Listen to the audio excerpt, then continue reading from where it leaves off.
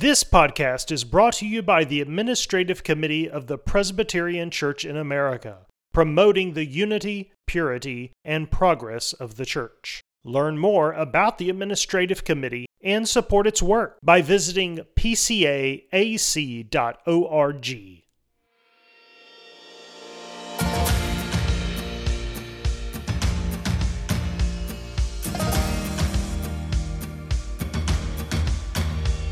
Welcome to Gifts and Graces. All Christians have communion in each other's gifts and graces, says the Westminster Confession.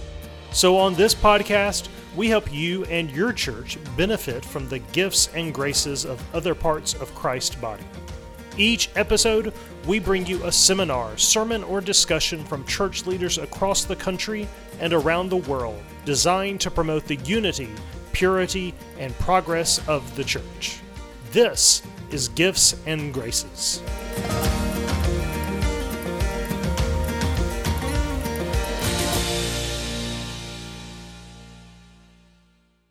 On this episode of Gifts and Graces, we get to hear from John Payne and Harry Reeder as they talk about 7 biblical distinctives of Christ Church. Both men are teaching elders in the PCA, and this was originally a seminar delivered at the 2021 General Assembly in St. Louis. Let's listen as John Payne and Harry Reeder discuss the biblical distinctives of Christ Church. C.S. Lewis wrote that, encouraged us that every time you read a new book, in between the next new book you read, you should read an old book, a book that was written some time ago. Now, one of those books, if you've never read it, ought to be Christianity and Liberalism by J. Gresham Machen. And this book, many of you will know, many of you will read it. If you've not read it, I do want to encourage you, in the strongest terms, to read that book and to be encouraged by it and to recognize some things that Machen is saying in his day apply certainly to our own, but there's a slight twist on it. And it's a twist that made us wonder if we've given a little bit of false advertising to this seminar, and that is we do want to talk to you a bit about the progressive movement and how it has made its way into the church. And Harry is going to focus on that aspect. I'm going to focus this morning on 7 biblical distinctives of Christ Church. Now, of course, we don't have a whole lot of time, and we're sharing this time together. But what I want to do is to basically make the statement that if any book needs to be written today, it needs to be Christianity and Progressivism. Christianity and Progressivism. And we, as the Gospel Reformation Network, have found ourselves not fighting against people or brothers in our denomination, and we don't even talk like that.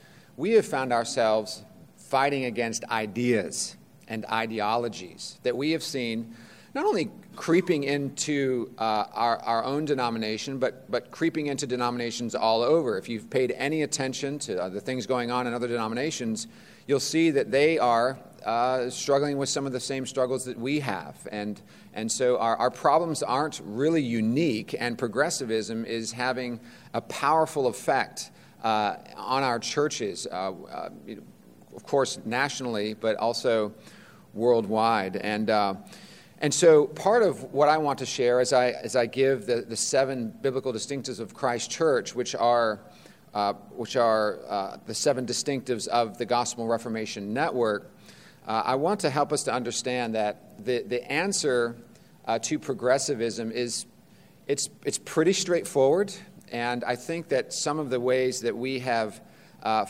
fashioned our distinctives with the Gospel Reformation Network, and some of you may not even really know what the GRN is or what it is we've been trying to do. You may have heard some things that actually aren't true about what we're trying to do. This is actually what we're trying to do, which is on our website under the About section. So if you're taking notes or you just want to listen, just know that it's there on the About section. I want to say a few things about these 7 biblical distinctives, which come to us as couplets, and then say a few things about piety. I want to kind of lock in on the one distinctive that we like to put forward, which is an emphasis on pastoral piety. The first distinctive of Christ's church that we want to focus on is biblical fidelity and confessional integrity. Biblical fidelity and confessional integrity. This is an unyielding commitment to the inspiration, inerrancy, authority, sufficiency, and efficacy of Scripture for faith and practice, with a resolute adherence to the Westminster standards. And I think that part of the issue we're dealing with today is it's not inspiration, inerrancy, and authority. I think we agree with that largely with those who we may disagree with on other things. I think what we're seeing is a lack of focus on and belief in the sufficiency and the efficacy of Scripture. That is, I think, where the battle is lying today.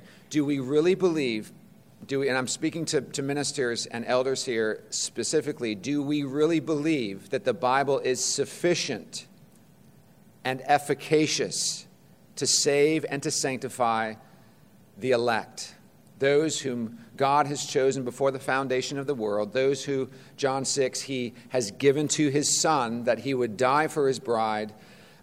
Do we believe that the Scriptures and then our confession, of course, as the summary of our beliefs, do we believe that the Scriptures are efficacious and sufficient to do what God has promised to do? And I think that's a question that needs to be asked over and over again. And quite frankly, our methodologies will say a lot. The way we worship, the way our philosophy of ministry in our churches, they will communicate a lot about what we really believe about the sufficiency and the efficacy of Scripture. Of course, confessional integrity is linked to that. Our standards are subordinate to the Scriptures, but we have a resolute adherence to them. We've been hearing a lot. It's interesting that when David Strain got up to give his lecture at our conference, his first word was, "I think John gave me the most boring, uneventful topic here at the conference." Well, then he proceeded to give a wonderful lecture, and it has been the main narrative and conversation going on at this year's assembly and online, lots of debate, and it's gotten us talking about our confession again. It's wonderful, isn't it? We're talking about our confession and how important it is for our ministries and what do we really believe about it in terms of the work of the presbytery. So we want to put forward that biblical fidelity and confessional integrity are to be important distinctions of the church. Number two, gospel-driven and Christ-exalting ministry. Gospel-driven and Christ-exalting ministry. A sincere passion to proclaim the gospel of grace, always with the aim of exalting Christ in the hearts, minds, and affections of God's people. So we not only want the gospel to drive our worship, to be at the center of our preaching and our Bible studies and the focus of our churches, we want the aim of that to be a Christ-exalting ministry in the hearts, minds, and affections of God's people. So it's not just this declarative gospel that frees us from our sin and then sort of frees us to live in a way that is unbecoming of the Lord,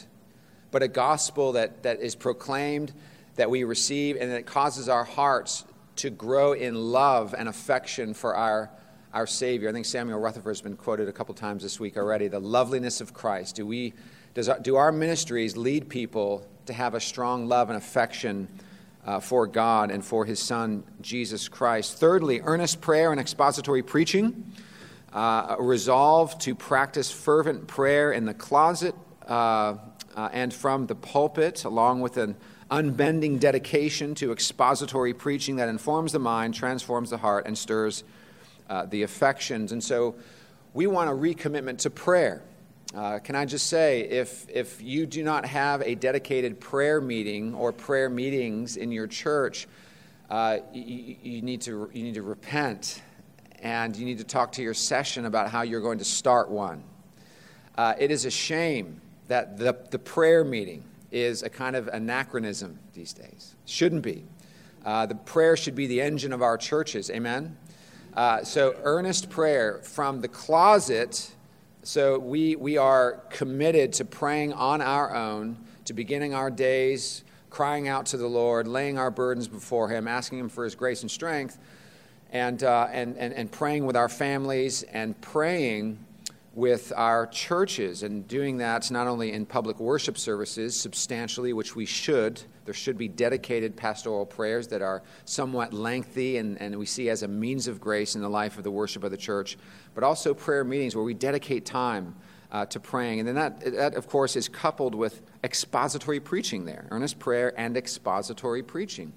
Our preaching should be fueled by prayer. You know, Spurgeon walked up the steps, each step saying, I believe in the Holy Spirit, I believe in the Holy Spirit. And knowing that the preaching that we carry out will be fruitless apart from the work of the Spirit. We need to be those who pray and are committed to expository preaching, exegetical preaching. In 1 Timothy chapter 4, we have some of the last words that Paul gives to Timothy and to the church.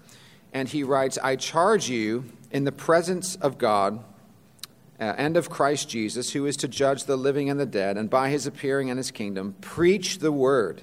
Be ready in season and out of season. That is, when you feel like it and when you don't. When people want to listen to you and when they don't want to listen to you. In season and out of season. Reprove, rebuke, and exhort with complete patience and teaching. I don't know about you, but I have noticed in the past 2 to 3, 4 or 5 years that with the kind of rise of the triumph of the therapeutic mindset, the expressive individualism we're seeing today, people are easily offended, right? You just cancel people if you don't like what they're saying or what they're doing. I don't care what you say, sir, but just don't say anything that offends me. And it's interesting that when we see Paul's exhortation to Timothy, he says, reprove, rebuke, and exhort. This is to be a part of the very nature of the preaching of the Word of God, not in an unnecessarily offensive way. In fact, he says there, with complete patience and teaching.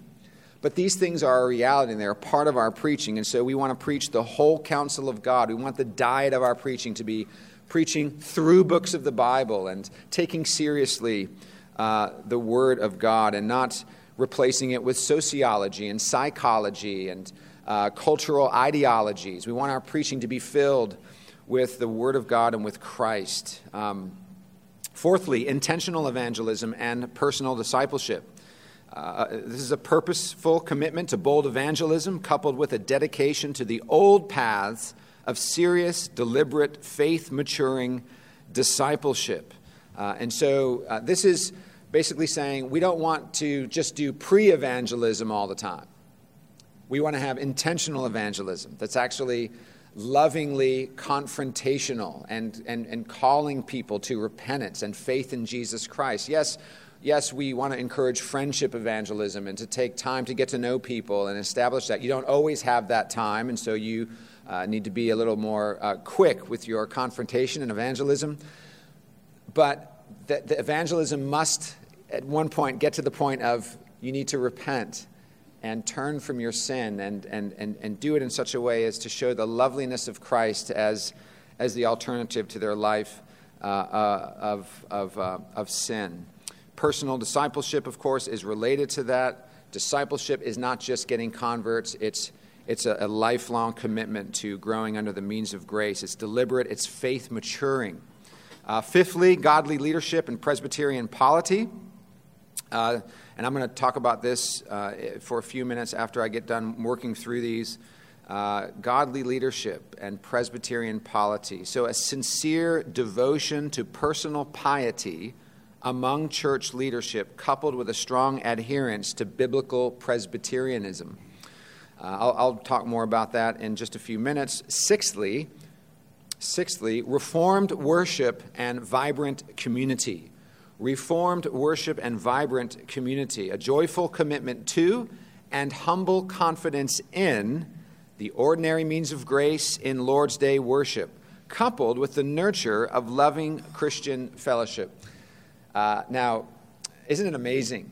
The fellowship, probably the fellowship is never better than after a worship service where we've met with God, where we've heard the faithful preaching of the Word of God, where we've been humbled in the dust, and where we've received God's amazing grace, and we've sung His praises, we've come to the table, we've witnessed baptisms, and then the benediction happens, and then the service is over. What happens? We begin to fellowship together and encourage one another, and that's where vibrant fellowship comes. It doesn't come by kind of manipulating spaces in order to generate fellowship.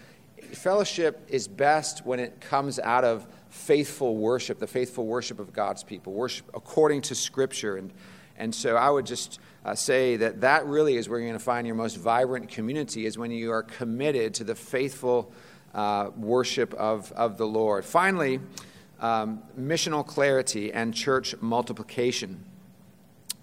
This is a fervent and undistracted commitment to make disciples of all nations through the preaching of the gospel and the planting and strengthening of biblical churches. While diaconal work is an important aspect of Christian mission, it is not the main focus of Christian mission. Christian mission, as we see it clearly set forth in the Great Commission, and also as we see it modeled by the apostles, is that whereby they are preaching the Word of God faithfully, where they are making disciples through the teaching and preaching of the Word of God, where they are administering the sacraments, where they are involved in people's lives, and where they are planting churches and appointing elders. And so you have this focus over and over again. Oftentimes people come to me and say, John, you talk about the mission of the church a lot. You give this model, you give this one option. I say, I don't think it's one option. I think that it's the only option. I don't think it's one way of doing mission. I think it's the only way of doing mission, where men are sent out who are trained, ordained, gifted, and sent out to preach the Word of God faithfully and to plant churches. Now, will Diaconal and Mercy Ministries be a part of that and have a wonderful relationship within that context? Yes, and we praise the Lord for that. But it's not the driving force. The driving force is the gospel and the means of grace proclaimed. We can become so distracted by all the needs of the world that we forget about their greatest need, which is Christ Himself. I do want to say just a few things now about pastoral piety. I believe that what we're talking about this morning and what Harry's going to bring to us to have us consider in terms of progressive Christianity and why it is such a threat, I want to say this, that I believe, first of all, that what I've just fire-hosed you with a bit here, I understand that, and you'll see on our website all of those distinctives and a little bit of a summary of those distinctives. But the reason why we want to cover those briefly is because we do believe that these things are the answer to the progressive push that we see within the wider church, and that we are seeing evidence of even within our own denomination. And so I want you to think about that, but I want you to think in particular, I just want to bring you some brief encouragement about pastoral piety, because I believe that progressive Christianity, the progressive push, does not have in mind your personal godliness. It doesn't have in mind, and it's not going to encourage you to be a man of God. And we are seeing men drop like flies in the ministry, not just teaching elders, but ruling elders. And it's discouraging. And I just want to say a few words about this. Brothers, we are children of God first. I'm speaking to my fellow ministers here. We are children of God first, and then pastors. We are disciples first, and then disciple makers. We are sheep first, and then shepherds. We are members of the household of God first, and then stewards of that household. We are citizens of God's kingdom first, and then ambassadors. We, as 21st century Reformed ministers, need to walk with God first before we lead and instruct others to do the same. And this is something I want you to hear, brothers, and I speak to you as a fellow sinner who is saved by grace, and I wish I had time to share my testimony with you. I want you to understand that we are in this together, no matter what side of arguments we're on within the PCA. We must all be on the same page when it comes to walking with God. And here's something I want you to get. The Lord wants our hearts and our lives before he wants our ministry and our service. He wants your heart, brother, and your life before he wants your ministry and your service. And by the way, he wants our heart and our lives before he wants us to get in the fray and to battle for ideas and doctrines within our own denomination. Ministry and service are often, sadly, divorced from a sincere walk with God. And this runs against the grain of Scripture. It sows the poisonous seeds of duplicity in our hearts, seeds which eventually grow into an assorted display of ministerial infidelities. It seems that hardly a month goes by now where I'm not hearing about yet another minister who has been caught up in a secret lifestyle of sin. The Lord wants his ministers' hearts. He wants our hearts. He wants all of us in this room to walk with him in sincere piety.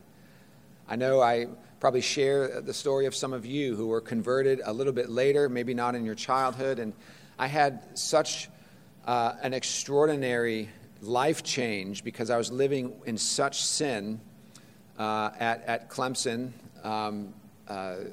and when the Lord saved me, it was so new, so fresh, so glorious, and I remember just longing to spend time with Christ, just wanting to be with him and to be near him and to learn about him and to grow in him, and sometimes that can wane in the Christian life. Calvin, in his seal, he portrayed in this seal of his what ought to be true of all of us. It's the seal portrayed as an open hand holding a heart. My heart I offer to you, O Lord, promptly and sincerely. Do we wake up every day? Now we know we don't, but we know we ought to, by God's grace. We know we should wake up every day and say, Lord, here's my heart. I'm not going to give it to secret sin. I'm not going to give it over to these things which displease you. I want to give it to you. So as pastors and as some of our future pastors in this room, we want, like Calvin, to offer up our hearts to him promptly and sincerely. These are essential to a faithful ministry. Paul exhorted Timothy in 1 Timothy 4:16 to keep a close watch on yourself and on the teaching. Persist in this. It's not by mistake here, the way that this is ordered. Keep a close watch on yourself and the teaching. Have you ever noticed when you look back over church history that it's oftentimes the life and the lack of piety that actually informs the theology? So a person, in order to psychologically deal with the secret sin in their life, they begin to have a theology that conforms to their life rather than a life which conforms to a godly theology. Acts 20:28, pay careful attention to yourselves and to all the flock in which the Holy Spirit has made you overseers, to care for the church of God, which he ordained with his own blood. We cannot, brothers, stop paying attention to our own souls. Do not think, let us not think, that somehow raising the banner for whatever side of things you are on in the PCA, and by the way, I want to tell you that when I walk down the hall and I embrace my dear brothers, Erwin Ince and Scott Sauls and Doug Servin, who I prayed with yesterday, when I walk down the hall and I see these guys and we embrace and we ask about each other's family, I do not see them as on another side. I do not see that. I see them as brothers in Christ with whom I have disagreements. But what I know for sure is that we all need to remember that holding up a banner for a certain side of things does not exclude you from needing to walk with God in personal piety and godliness. And sometimes we get that confused. You think, well, I'm holding up the banner, I'm leading the charge, I'm doing this and that, but the walk with God gets marginalized. There's no replacement. There's nothing we can do to replace this reality. And it's a sobering thought, isn't it? That over the course of the many General Assemblies, we can think back over the last 10 or 15 years and think of men who sat in the worship services, who sat in seminars like this, and no longer are because they have fallen into sin. They have allowed their lives to drift. They've drifted away from a strong walk with God. Some in this room right now perhaps could be described as a man headed for disaster. And my encouragement to you, even as we talk about progressive Christianity, even as we talk about some of the ideas that are important to us, the doctrines that are important to us, that we want to make a case for and to make a persuasive case for in the life of the church, just remember this, brothers. There are many subtle ways and causes that Satan is tempting us and drawing us away from Christ. And it's not just the conservatives, it's not just the progressives, as it were. It's all of us have this temptation before us, and men on our own and with our own positions are falling into these sins. And so as I close here and hand it over to Harry, I just want to say this. Progressive Christianity does not encourage piety, because its ultimate aim is to take social action and to fix the culture. The ultimate aim, I would argue, is not the glory of God. The ultimate aim of a hardcore progressive Christianity is not our personal piety and our godliness. And so we need to be careful that we, and then, like I just said, be careful that you don't allow some of the idols that are true to whatever tradition, whatever stream you see yourself in. Be careful of those idols, because one of the most celebrated Reformed ministers many years ago, it's public knowledge, he was writing for all the major publications, speaking at all the Reformed conferences, speaking in the seminaries. He was a man who was heralded as one of our great Reformed preachers from Scotland. And it turns out that he had a secret life going for many years. And incredibly, brothers, he was able to sustain a ministry, a rigorous, challenging ministry, and he was beloved by so many. And his wife asked him, after all this came out, how did you do it? How could you have this life, this public life, and then have this private life, and to do it and to fool everybody? He said, I relied on my intellect. Chilling. Brothers, all of you have gifts that God's given to you.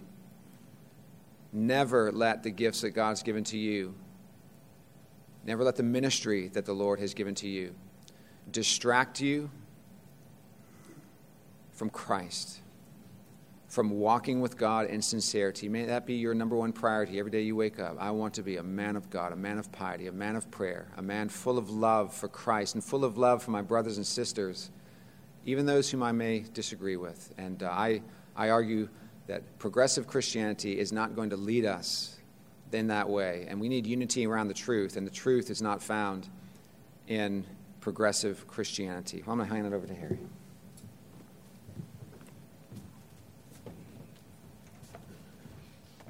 Thanks, John.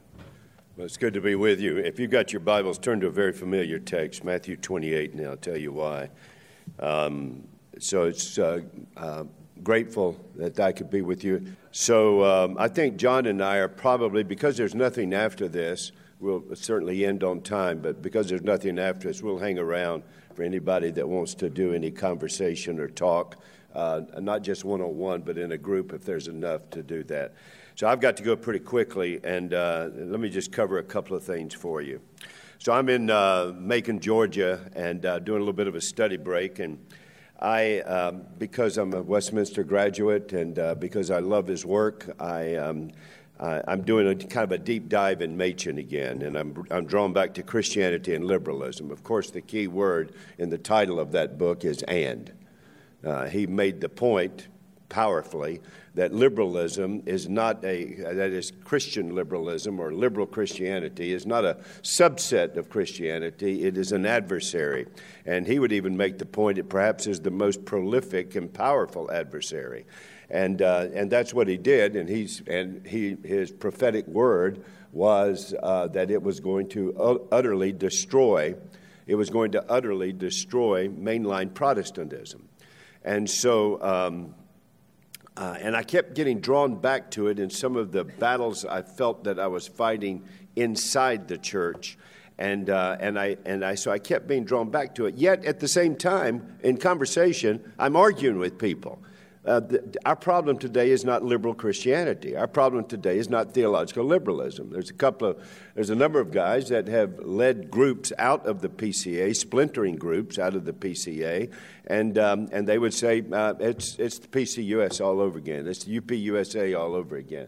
And I would argue back, no, we're not ordaining anybody that's denying the virgin birth, the resurrection, denying the inerrancy of Scripture. We're not doing that. Yet, it was still finding resonance with me. It was still resonating with me. Let me put it that way. And so I kept wondering why. I'm not a superstitious person, but I went ahead and stayed at 1842, a bed and breakfast in Macon, Georgia, which is where the childhood of Machen would be spent every summer because that's where his mother was from, and that was his family home. And I actually would sleep in the same bedroom, and he would kind of talk to me at night.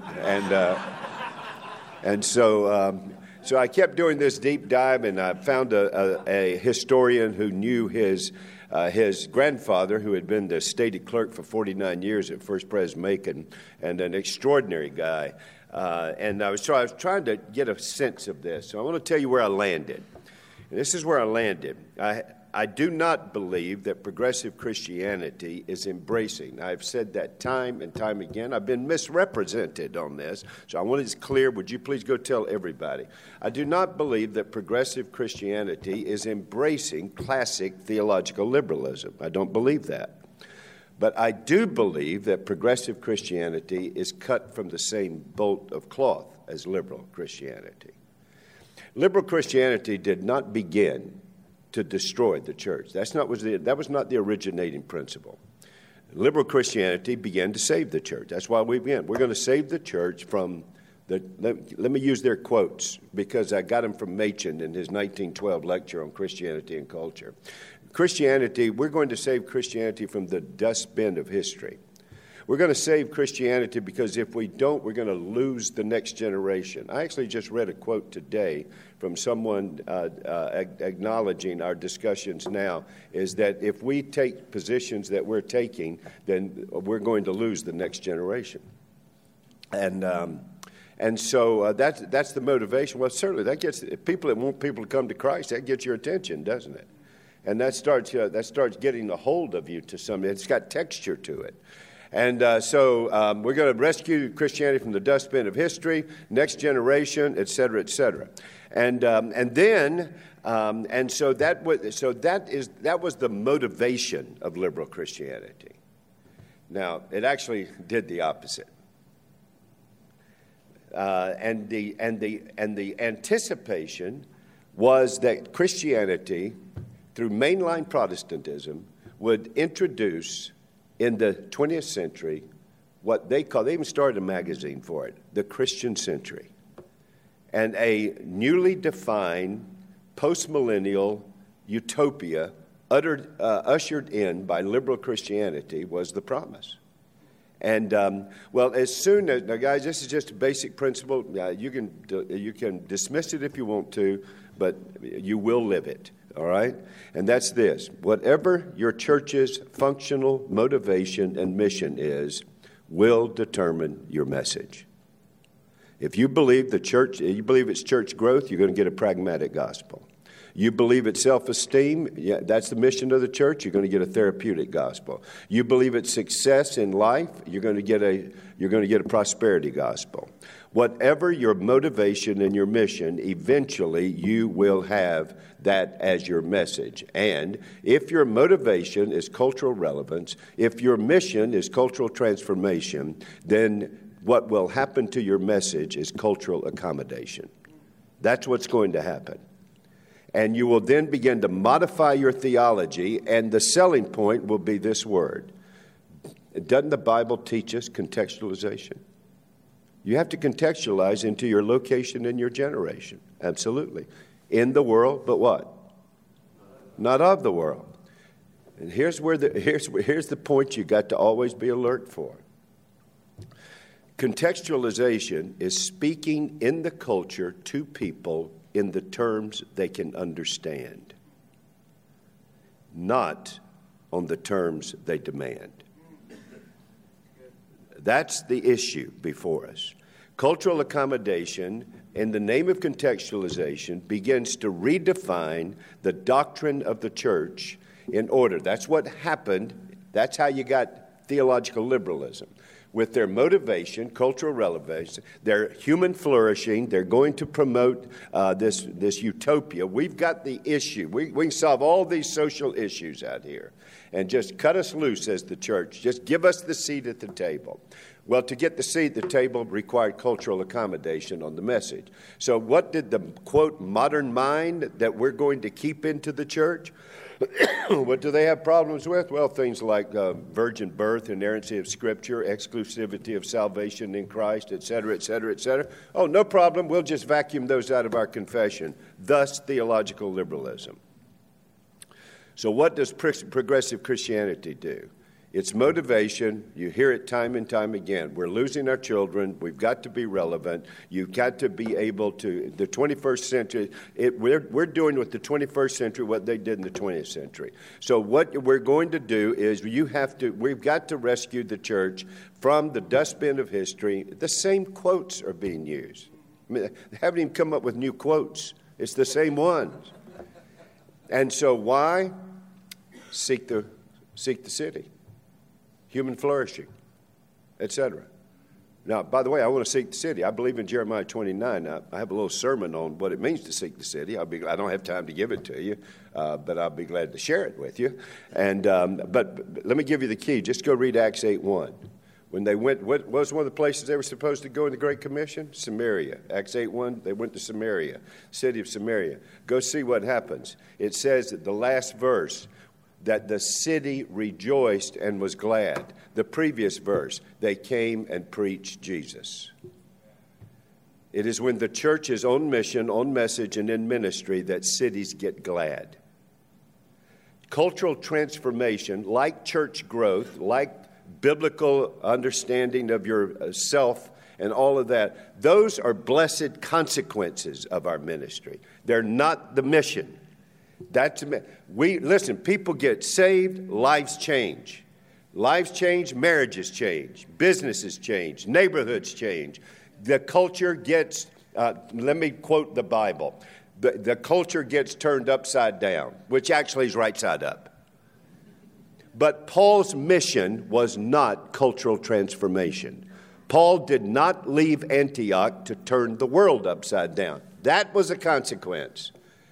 Samaria getting glad was a consequence. That's a consequence. What was his mission? Get sinners transformed. Get sinners turned right side up. That turns the world upside down. You want to see an example? Go read the account of Ephesus. They go in, preach the gospel, culture gets all discombobulated, and they end up in a riot. Why? Because people get saved. We're not going to do idols anymore. Industry of idolatry goes down. Let's go kill the Christians. And so that's what happens. So we've got to be on mission, on message, and in ministry. That's what we've got to do. And you won't stay on message unless you stay on mission. And you won't stay on mission unless you got the right motivation. Our motivation is not to be culturally relevant. We are going to speak in the terms the culture can understand, yes. But that's not our mission, to be culturally relevant. That is the culture to tell us what they think the problems are. We know what the problems are. The heart of the problem is the problem with the heart. And we've got the solution. And the solution is the life-changing power of Christ, where you get a new record, a new heart, a growing new life in Christ, and a renewed mind because of the Word of God and the Spirit of God when you begin to plant churches that do the mission that Christ gives us, which is what? Very simply, make disciples. Make disciples. So now I'm going to make a proposition to you. I'm going to make a prophecy and a proposition. This is not an inspired prophecy. This is not, if this doesn't happen, you can't take stones to my house and kill me. But here's my prophecy to you. My prophetic word is that progressive Christianity is about to do to the evangelical church what liberal Christianity did to the mainline church. It's going to empty them. It is going to utterly destroy it. It is not going to make it relevant. It's going to put it on the dustbin of history. Who's in the dustbin of history right now? Mainline churches. Because the movement had the wrong mission, the wrong motivation, the wrong mission, and that ended up with first an adulterated and eventually an apostate message. Progressive Christianity is cut from the same bolt of cloth. Cultural relevance, mission, cultural transformation, then the message is going to be culturally accommodated. And you're supposed to be stewards of Christ's church, and you're supposed to be stewards of a church that's supposed to be a bulwark and a pillar of the truth. And there's no one that likes unity and fellowship more than me. I am one social animal. I love it. There's no one who hates conflict more than me. But I know we can't walk together unless we're agreed. And our agreement isn't what does the GRN say or what does this organization say. Our agreement is the Word of God as we believe it has been distilled in the confession, which is not inerrant. Anytime you think it needs to be changed, appeal to the Scripture, we'll vote on it. But that is our distillation, and we have to stay on mission, on message, and in ministry. Is the PCA the only quote, church in town? Absolutely not. Kingdom of God's 10 lanes. We occupy one or two of them. And as much as I'm grateful for we punch outside of our weight class, I don't think we ought to congratulate ourselves too much. I think we learned we can work with others. I loved when I came into the PCA. It's evangelical breadth and it's reformed depth, and I didn't have to apologize. I'd been in evangelical breadth and I'd been in reformed depth. I'd been 5 miles wide and 1 inch deep, and I'd been 1 inch wide and 5 miles deep, and I won't tell you the denominations. And I was so glad to be somewhere where we had the opportunity to be 5 miles wide and 5 miles deep. And that's what I wanted to see, and that's what I'm glad to be a part of. So that's my prophetic word to you, is that the evangelical church is about to empty itself in the name of relevance and cultural transformation, because it's going to adulterate the message, and then it's going to, I just heard I've done the work on all of the apologists. I just listened to 3 sermons of one of their most great communicator, and my people, they listen to him because he'll preach things and they'll tell me, you need to listen to this, Pastor. And so I am always concerned about it. I just told I love one of his recommendations. We won't be able to reach the next generation if we stay tethered to the Old Testament. Boy, that's a wonderful hermeneutic. I just wish somebody had told Jesus, quit quoting the Old Testament.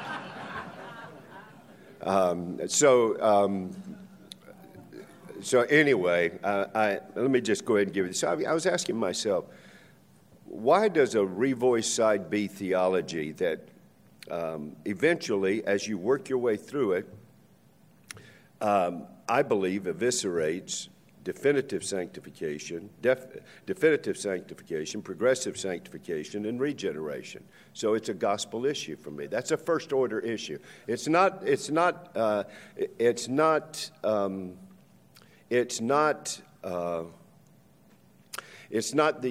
virgin birth. These are other issues. It's not the supremacy and inerrancy of Scripture, liberal theology. It's the supremacy and sufficiency of Scripture. That's what we're addressing now. These are first-order issues that these things bring. Now, I know I gave it a listen. I was criticized because I didn't come right out knee-jerk response to Revoice. I wanted to hear it. Number one, we have a ministry to homosexuals at Briarwood. Number two, I want it to be better. Number three, they may have something to say I need to hear. So I gave it time to listen to my way through it. I understand why it gets a hearing. My question then, why, when we see the inadequacies, does it keep traction? And when I began to deal with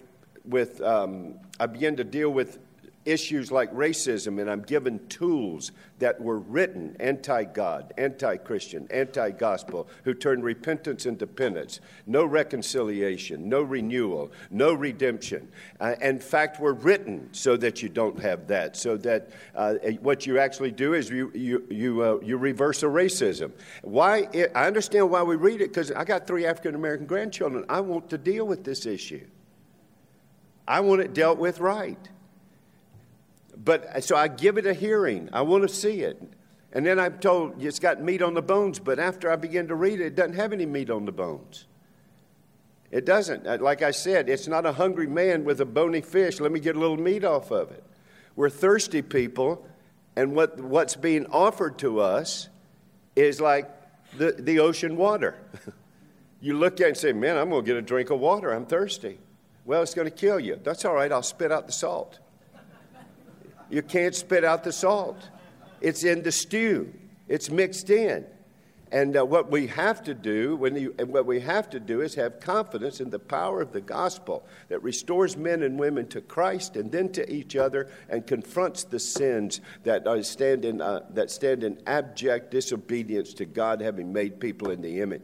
In fact, I can't take an instrument. One of my solutions that I share with my grandchildren is we all come from the same daddy, Adam. We got one race with multiple ethnicities. And it's absolutely stupid for us to make these distinctions and these arrogant declarations that are built around our ethnicities.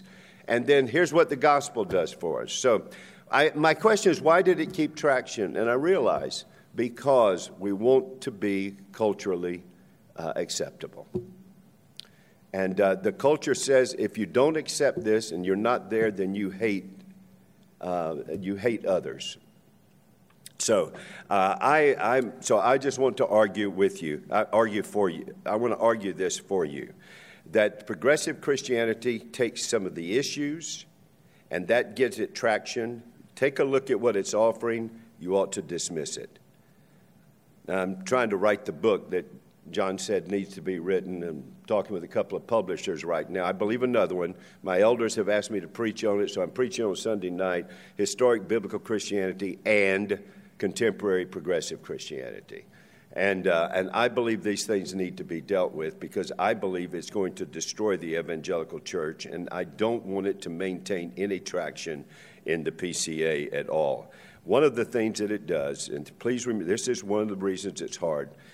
Another thing that progressive Christianity does, that liberal Christianity does, is that it uses our terms, but not our dictionary. We got the same glossary, but not the same dictionary. And like missional, don't get up and leave. I love the word missional. I love it. Historically, it means the lifestyle of people that are surrendered to and sold out to the mission. The only time the word missional is not a good word is if you've got the wrong mission. See, the issue is we have to understand, we have to define the terms from God's Word. That's what we have to do. And when they're not defined by God's word, you got to be alert to it. So can I finish with this? We're done. The church's mission is narrow. Matthew 28. Go make disciples. That's our mission. Some of you heard my sermon. I mean, when I grew up, the number one word in that verse in the Christian Missionary Alliance was go. Go, go, go, go. Go out of God, you got D. Go out of good, you got odd. Go out of gospel, you got spell. You got to go, go, go, go, go. And but don't ever let anybody tell you that a 14-year-old can't remember your outline. I still remember that outline. But then I go to Westminster, I learn Greek, I find out, no, it's make disciples. There's the imperative with three modifying participles. And but it became so liberating to understand this is what we do. We make disciples. We have a narrow mission and a comprehensive message, a gospel-saturated whole counsel of God, teaching them to observe all that I have commanded you.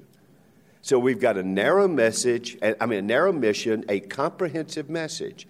And then the disciples, what do? We send them out into the world, discipled and being discipled and making disciples. And they have a broad mission, salt of the earth, light of the world, love mercy, do biblical justice, not the sociologically defined social justice. Do biblical justice. Love mercy. Do justice. Walk humbly with God. When you came to Christ, you got a new record, you got a new heart, you did not get a new mind. But in discipleship, you get the mind renewed, motivated by the gospel, which is the foundation, the formation, and the motivation of the Christian life, and then taking over all of life so that whether you eat or drink or whatsoever you do, we're going to teach you how to do it all to the glory of God. And that in all things, Christ might have preeminence. The way you husband, the way you wife, the way you parent, the way you live, the way you're employer, the way you're an employee. We're turning you out salt and light. So we have to stay on our mission, on our message to turn out Christians who have the broad mission and apply the message comprehensively in every area of life. That's what we do. We're not the state. We're not the family. We turn out Christians that go to the state, go to business, go to the media, go to the celebrity culture, go to academia. We turn them out and send them in. That's what we do. And so our job, we will see cultures transform, but that's not our mission. Our mission has been given to us, make disciples. Our message is comprehensive. And the reason we know it's going to be successful is because Jesus says, I'll be with you always to the end of the age. Would you allow me just one illustration? I got a phone call. The commissioner of penitentiaries in the state of Alabama. He says, Harry, would you in Briarwood, he said, I want to take you to Bloody Bib. I'm going to take you there. Walk through the dorm. Guys are walking around with needles in their arm. 3 gangs, Hispanic, black, white. Constantly, they call it Bloody Bib. There's homicide every week. Guards, inmates, it's all over the place. Pornography. Sheets, pardon me, I'm just going to be blunt with you. Sheets pulled down over double beds. Sexual perversion going on between the sheets, middle of the day. Lethal weapons everywhere. He said, we got to do something about it. And he said, we want y'all to go in. I said, Commissioner, I'll go anywhere and preach the gospel. It gets me in trouble all the time. But if somebody let me preach the gospel, I told Jim Kennedy years ago, it's not E-E, it's E-E-E-E-E-E-E. Everybody evangelizing everybody, everywhere, every day. And that's what I believe. And so I'll be glad to go in there and evangelize. But I said, we don't know racial reconciliation, drug issues, sex.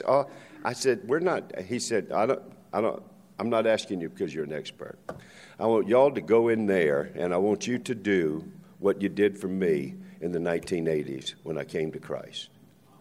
That's what I want you to do. I want Briarwood to be Briarwood. I said, well, we'll take a shot at that. So we went in. We got a church there. It's called Church Behind the Wire. And we got a seminary there. And my wife is here. I would have no problem her standing next to me walking through that door right now. None.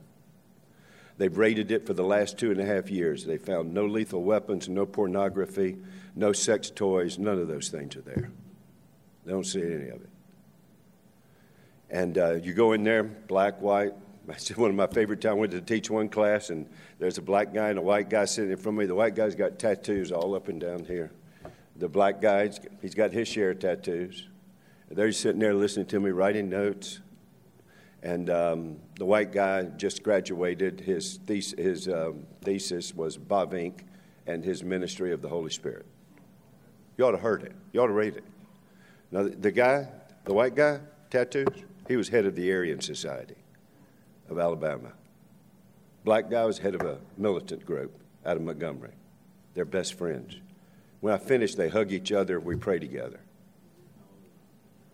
You go through the dormitory, there's no division. They're sitting around talking, ministering. They built their own library. They built a prayer chapel. That's what they've done. We've graduated 2 groups. We've now started a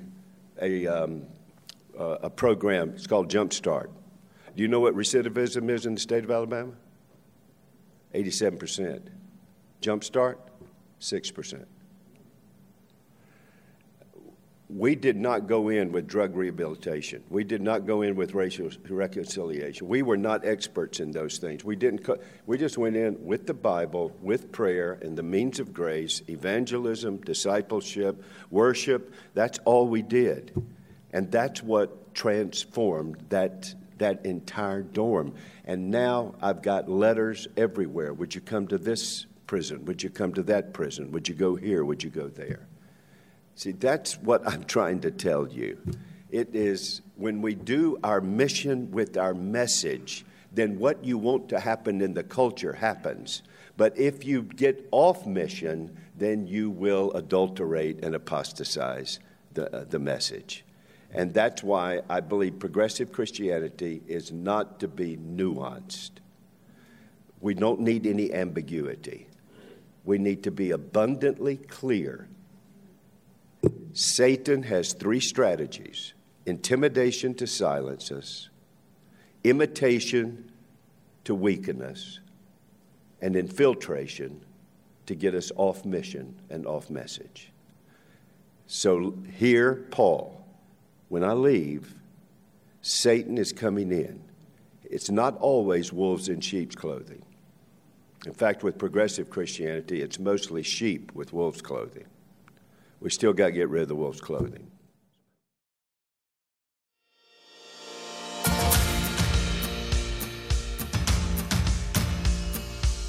You can hear more talks like this by subscribing to the Gifts and Graces podcast.